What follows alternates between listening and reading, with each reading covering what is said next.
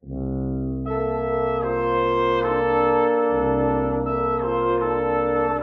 afternoon, and welcome to Spokane Public Radio's Northwest Arts Review, a half hour exploring the people, places, and events forming the rich arts tapestry we enjoy here in the inland Northwest and our wider Intermountain Northwest region. I'm Jim Tevenin, pleased to be your guide on this journey.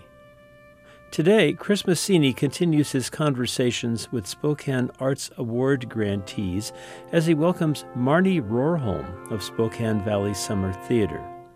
Vern Windham tips his hat to Navy Week, on now virtually in Spokane. He talks with Navy Band Northwest conductor, Lieutenant Chris Cornett, whose band has music for us, beginning with this arrangement of one of the country's most beloved folk songs, Shenandoah. And Nathan Weinbender offers his response to two new sci-fi thrillers. That's all ahead on this edition of Northwest Arts Review.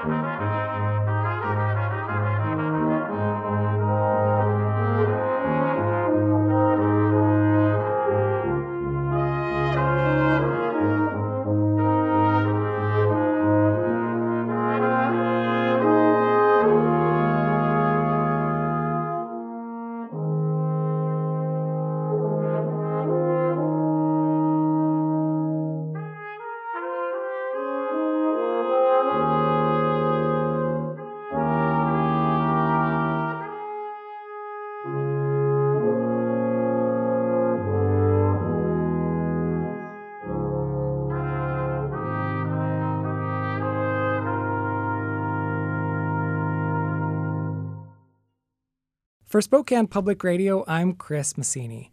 My guest today is Marnie Rohrholm, Director of Development for Spokane Valley Summer Theater. They're one of the latest recipients of a Spokane Arts Grant Award to support their 2021 season, which will consist of 3 shows performed outdoors in order to comply with the COVID-19 guidelines. Marnie, thanks so much for taking the time to talk with me. Yes, thank you for inviting me. I really appreciate this. Yes. Yeah. So, first of all, for those of us who aren't familiar, tell us a little bit about what is Spokane Valley Summer Theater and how is it different from some of the other theater organizations in the area? Absolutely. So Spokane Valley Summer Theater is a 501c3 not-for-profit but professional performing arts summer stock theater in the city of Spokane Valley, and we also have a performing arts conservatory for grades 2 through 12. We have been doing our performances since 2015 at the Central Valley Performing Arts Center, which most people know better as CV High School. And due to COVID, we will not be able to be in there this summer. But it's very important to us to try to get back to the community, to some type of live performance, both for our patrons, but also the artists. As a professional theater, we do pay everybody involved with the production a small stipend, so our musicians, our actors, our tech, our staff. We're one of only 2 professional theaters in the region. The other one is Coeur d'Alene Summer Theater.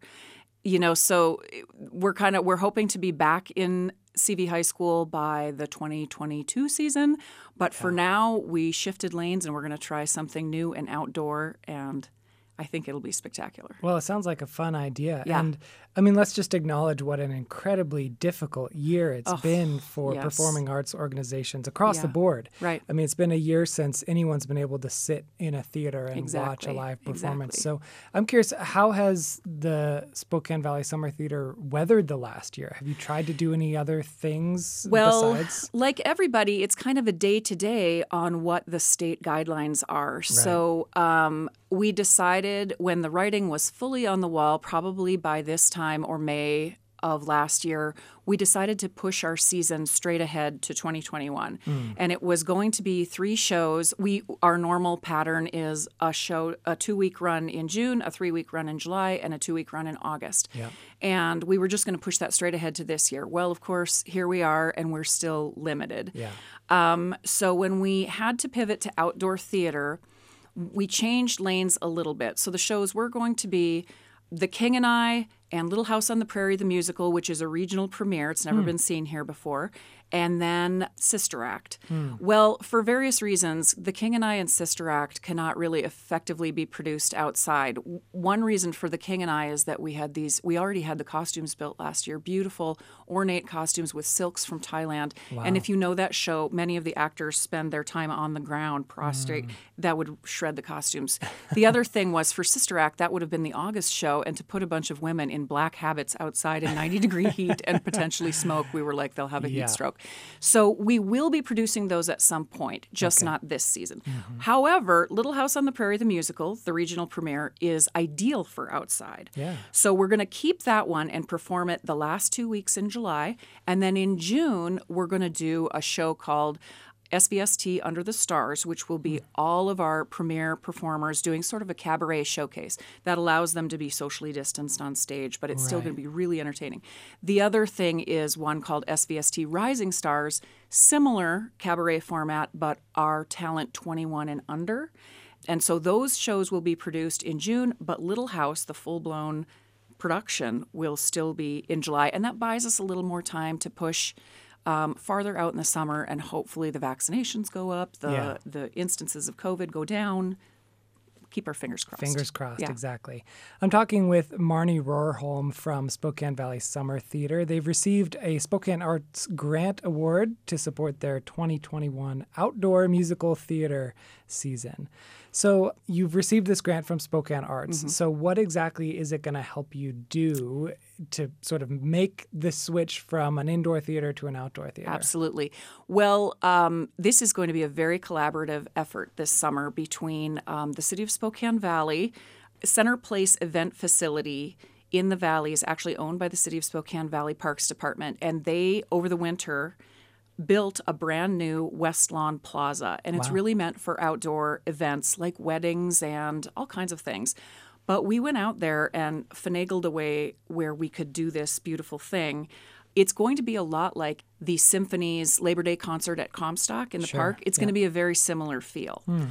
They can sit on the grass on blankets, or Center Place also has folding chairs, which are great, like wedding folding chairs. But for a 2-hour show, it might get a little stiff on the hiney. Yeah. So we are going to buy camp chairs, the kind that the folding camp chairs that are comfy with a cup holder. Yep. And we're going to brand them with Spokane Arts logo and SVST's logo, and we'll keep them forever. So they won't just be useful this summer, but they'll be useful for us forever if we ever do outdoor theater again. The other collaborative way that the grant is going to help us is we are renting a shell. We hope to bring in the Symphony and use their shell from Comstock, that beautiful, gigantic stage. Yeah. It's really big, though, so we're sort of negotiating right now exactly how we can make it happen. But, of course, pre-show, we will be able to light that shell, hang lights on it, project onto it. And so both Spokane Arts and hopefully the Symphony and Center Place, all of these organizations are coming together to try to restore live performing arts in the region. And we couldn't do it without Spokane Arts' grant this year. It's just, they're so phenomenal. We're very, very thankful. Yeah. So in addition to your main performances, Spokane Valley Summer Theater also does summer camps for kids. And those are back this year, Yes, right? they are. They are.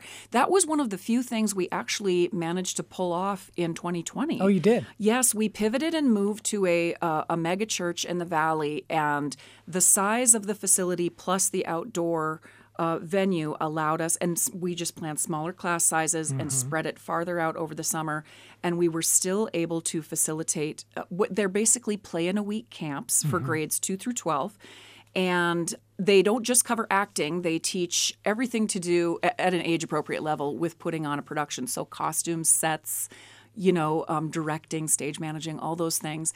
And then on the last day of the camp, the parents and family and friends can come and watch them put on their production. So we had no instances of COVID come out of that experience last year. So we're taking that model ahead this year. We have very professional faculty. They're all either in college or have graduated from very high-level theater art schools in New York. And our list of camps is on our website at svsummertheater.com. Theater is spelled with an R-E.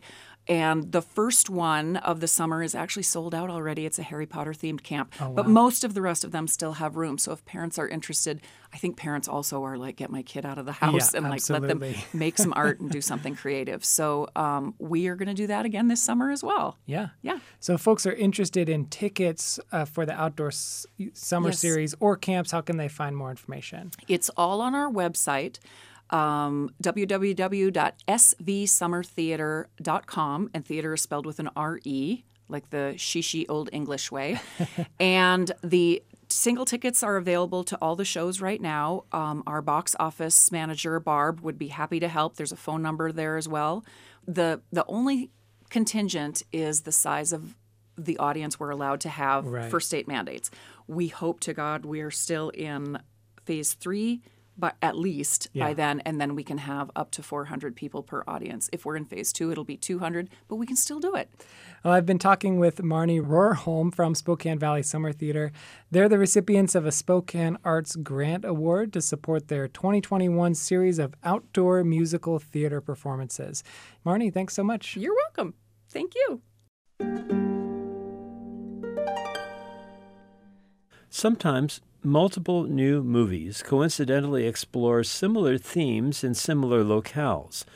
Nathan Weinbender now takes a look at 2 films, the drama Stowaway and the futuristic thriller Voyagers, that just happen to be set in space. Both are now streaming. They say that space is the final frontier, which is probably why Hollywood continues to be fascinated by it. This week, I'll be taking a look at 2 recent releases that use the Milky Way as a backdrop for conventional thriller plots. First up is Stowaway, now streaming on Netflix, which I assumed was going to be some kind of bloody alien clone. Instead, it's more of a pressure cooker chamber piece in space, a morality play about scientific desperation and the worth of human life. This is the latest film from director Joe Penna, whose debut feature, Arctic, was about a man stranded alone in the frozen wilderness, and he's transplanted those same themes of survival to the empty void of our solar system. It's about a 3-person crew, the commander Tony Collette, a doctor played by Anna Kendrick, and botanist Daniel Day Kim, heading to Mars to explore the viability of sustaining life there, a mission that will take 2 years just to get there. All seems to be going smoothly until they discover that an engineer working on the ship launch is still aboard, unconscious behind a panel in the ceiling. I can't imagine this scenario is even a little bit plausible, but the emotional conflicts that it inspires are relatively absorbing. The so-called stowaway's name is Michael, played by Shamir Anderson, and he ends up being a helpful extra hand on the crew. But then there's a horrible realization. There's not enough oxygen for all 4 of them to survive the rest of the voyage. This is a compelling idea for a film, and it effectively communicates a sense of claustrophobia and containment. We don't even get to hear the voices of the Earthbound Mission Control Team, which further underlines how isolated our heroes are. Unfortunately, the movie doesn't have a third act that lives up to the conflict at play. In fact, it barely has a third act at all. A solar storm hits at a predictable time, a key item is lost at exactly the moment you expect it to, and the character you suspect will sacrifice themselves ultimately decides to sacrifice themselves. Neil Berger's Voyagers, meanwhile, is another new film also exploring themes of morality and mortality on a long space adventure. It begins in the year 2063, and Earth is uninhabitable. Scientists have found a distant planet with an atmosphere similar to ours, and so a bunch of children, commandeered by Colin Farrell, is blasted off in a rocket. The journey will be so long that it will be the crew's artificially reproduced grandkids who eventually reach the planet and populate it. As they grow up, a couple of these young astronauts discover that a blue-tinted beverage they drink during every meal is actually dulling their intensifying hormones, keeping their most primal teenage impulses at bay. They rebel, refusing to be drugged any longer, and the crew neatly separates itself into factions who want to continue following the rules and those who want to destroy them. Lest you think this devolves into Cronenbergian debauchery, it's been sanitized down to a PG-13 rating for a perceived teenage audience. What could have been a fascinating exploration of a new society being formed, and of suppressed youth discovering the consequences of adult freedoms and responsibilities, turns instead into Lord of the Flies in space. It also turns out that future kids fall into the same traps as the original kids in Lord of the Flies, and the last half of Voyagers involves people chasing each other down corridors and hitting each other over the head with heavy objects and getting sucked out of airlocks and going tumbling out into space.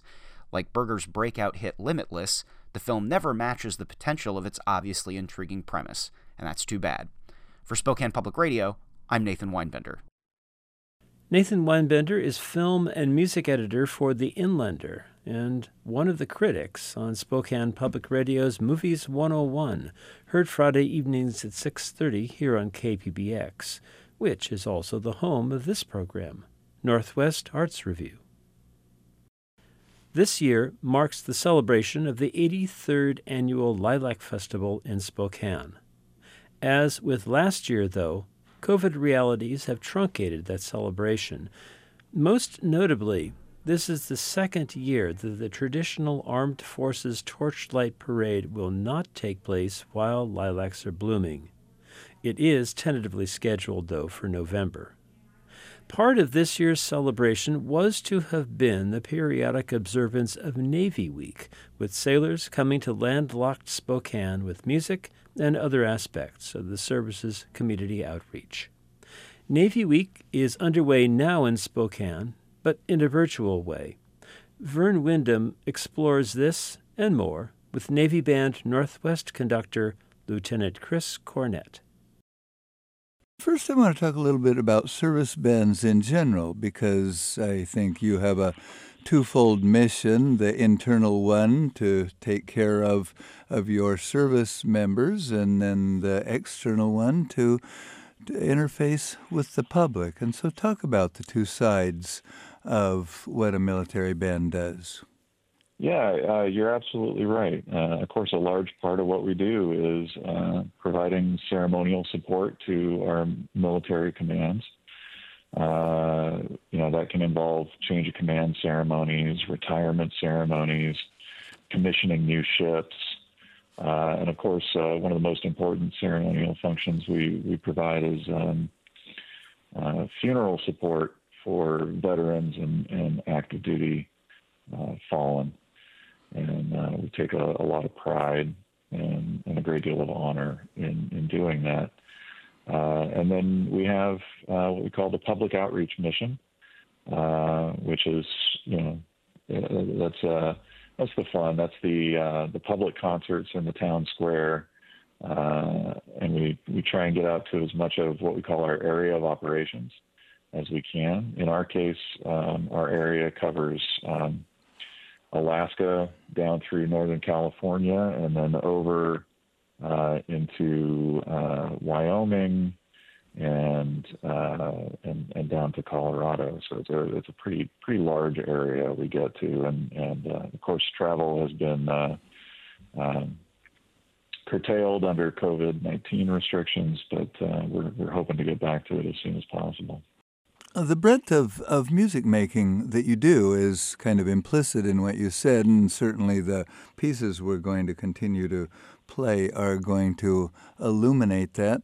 But speak a little about the kind of person that you need involved in your Navy band and the kind of musical skills they need to have.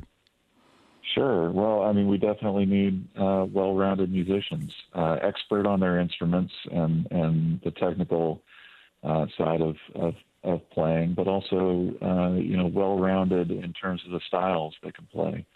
We have larger ensembles like, full wind ensembles. Of course, our parade band and our ceremonial band play, traditional military march music. But then those groups break up into subunits. That we've got classical chamber ensembles like our brass quintet and woodwind quintet. We also have, a traditional top 40 type rock band, a jazz combo, and then, one of the newer things that Navy bands have been doing and is extremely popular is New Orleans style brass bands. So it's brass instruments and saxophones, along with a rhythm section playing, and they can play just a huge variety, everything from traditional Dixieland style all the way up through the more modern funk-based music you're seeing come out of that area. So we can do quite a bit, and we need folks who are flexible and able to play professionally in all those different styles. I realize you're a band and not a chorus, but lately there's been a rage for sea shanties. Has that hit you yet? We have been aware. The Navy actually has a unit in Washington, D.C. called the Sea Chanters as part of the U.S. Navy Band, and their actual mission and the entire reason they were created quite a few decades ago was to preserve the heritage of sea shanties. Of course, they do a lot more than that. They actually have one of the most diverse concert shows I've ever seen. But yeah, I got to work with them during my last tour. I was the specialty groups department head at U.S. Navy Band in Washington, D.C., and got to know them quite well. We're hearing from Lieutenant Chris Cornett, who's the leader of the Navy Band Northwest. We opened the show with Shenandoah, played by the Brass Group, and then we go into a great heritage thing. Speaking of heritage things, talk about the flute and harpsichord piece that we're about to hear. So this is a tribute to George Washington, who, of course, is our state's namesake. It's as you said, a flute and harpsichord piece, the harpsichord being played in this case on an electric piano. It's just a very pleasant duet, and it played brilliantly by ME3 Clara Menino, who is a hometown native of Spokane herself. She grew up in Spokane and at a different time than me, but she also was a student at Central Washington University. We'll hear this music in honor of George Washington.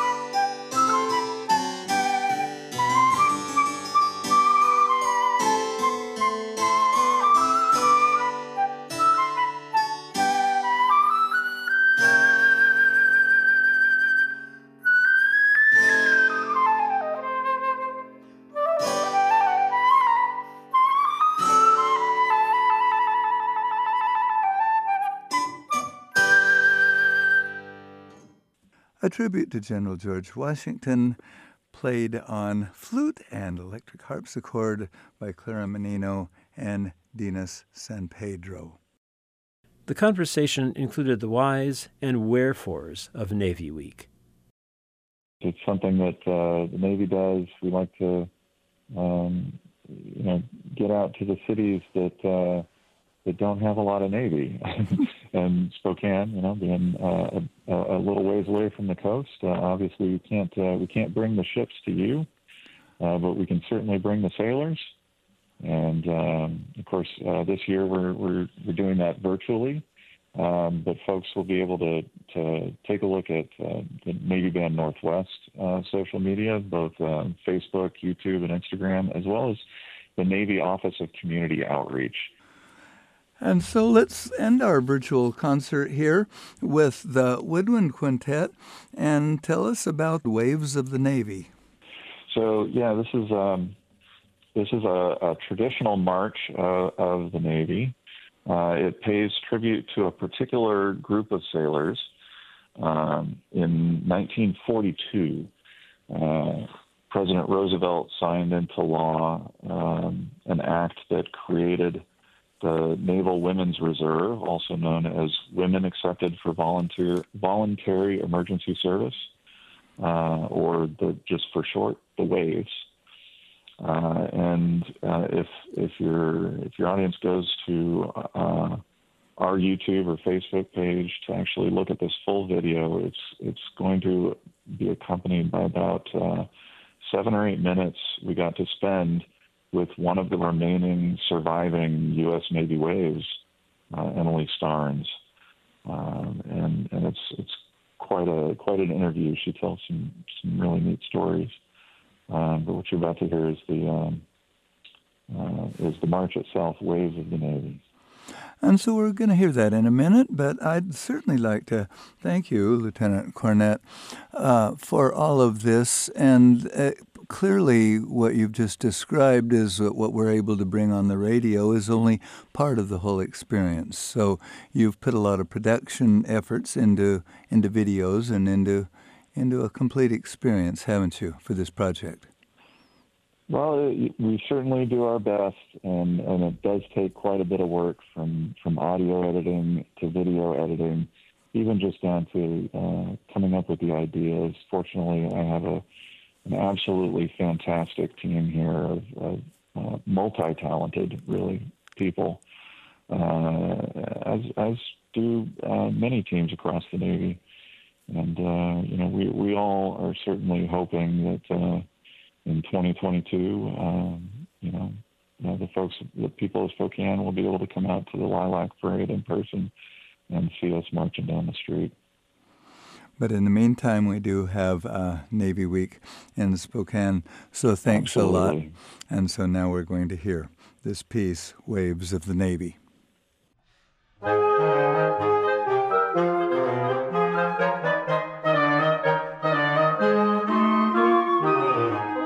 Thanks for listening to Northwest Arts Review. I'm Jim Tevenin.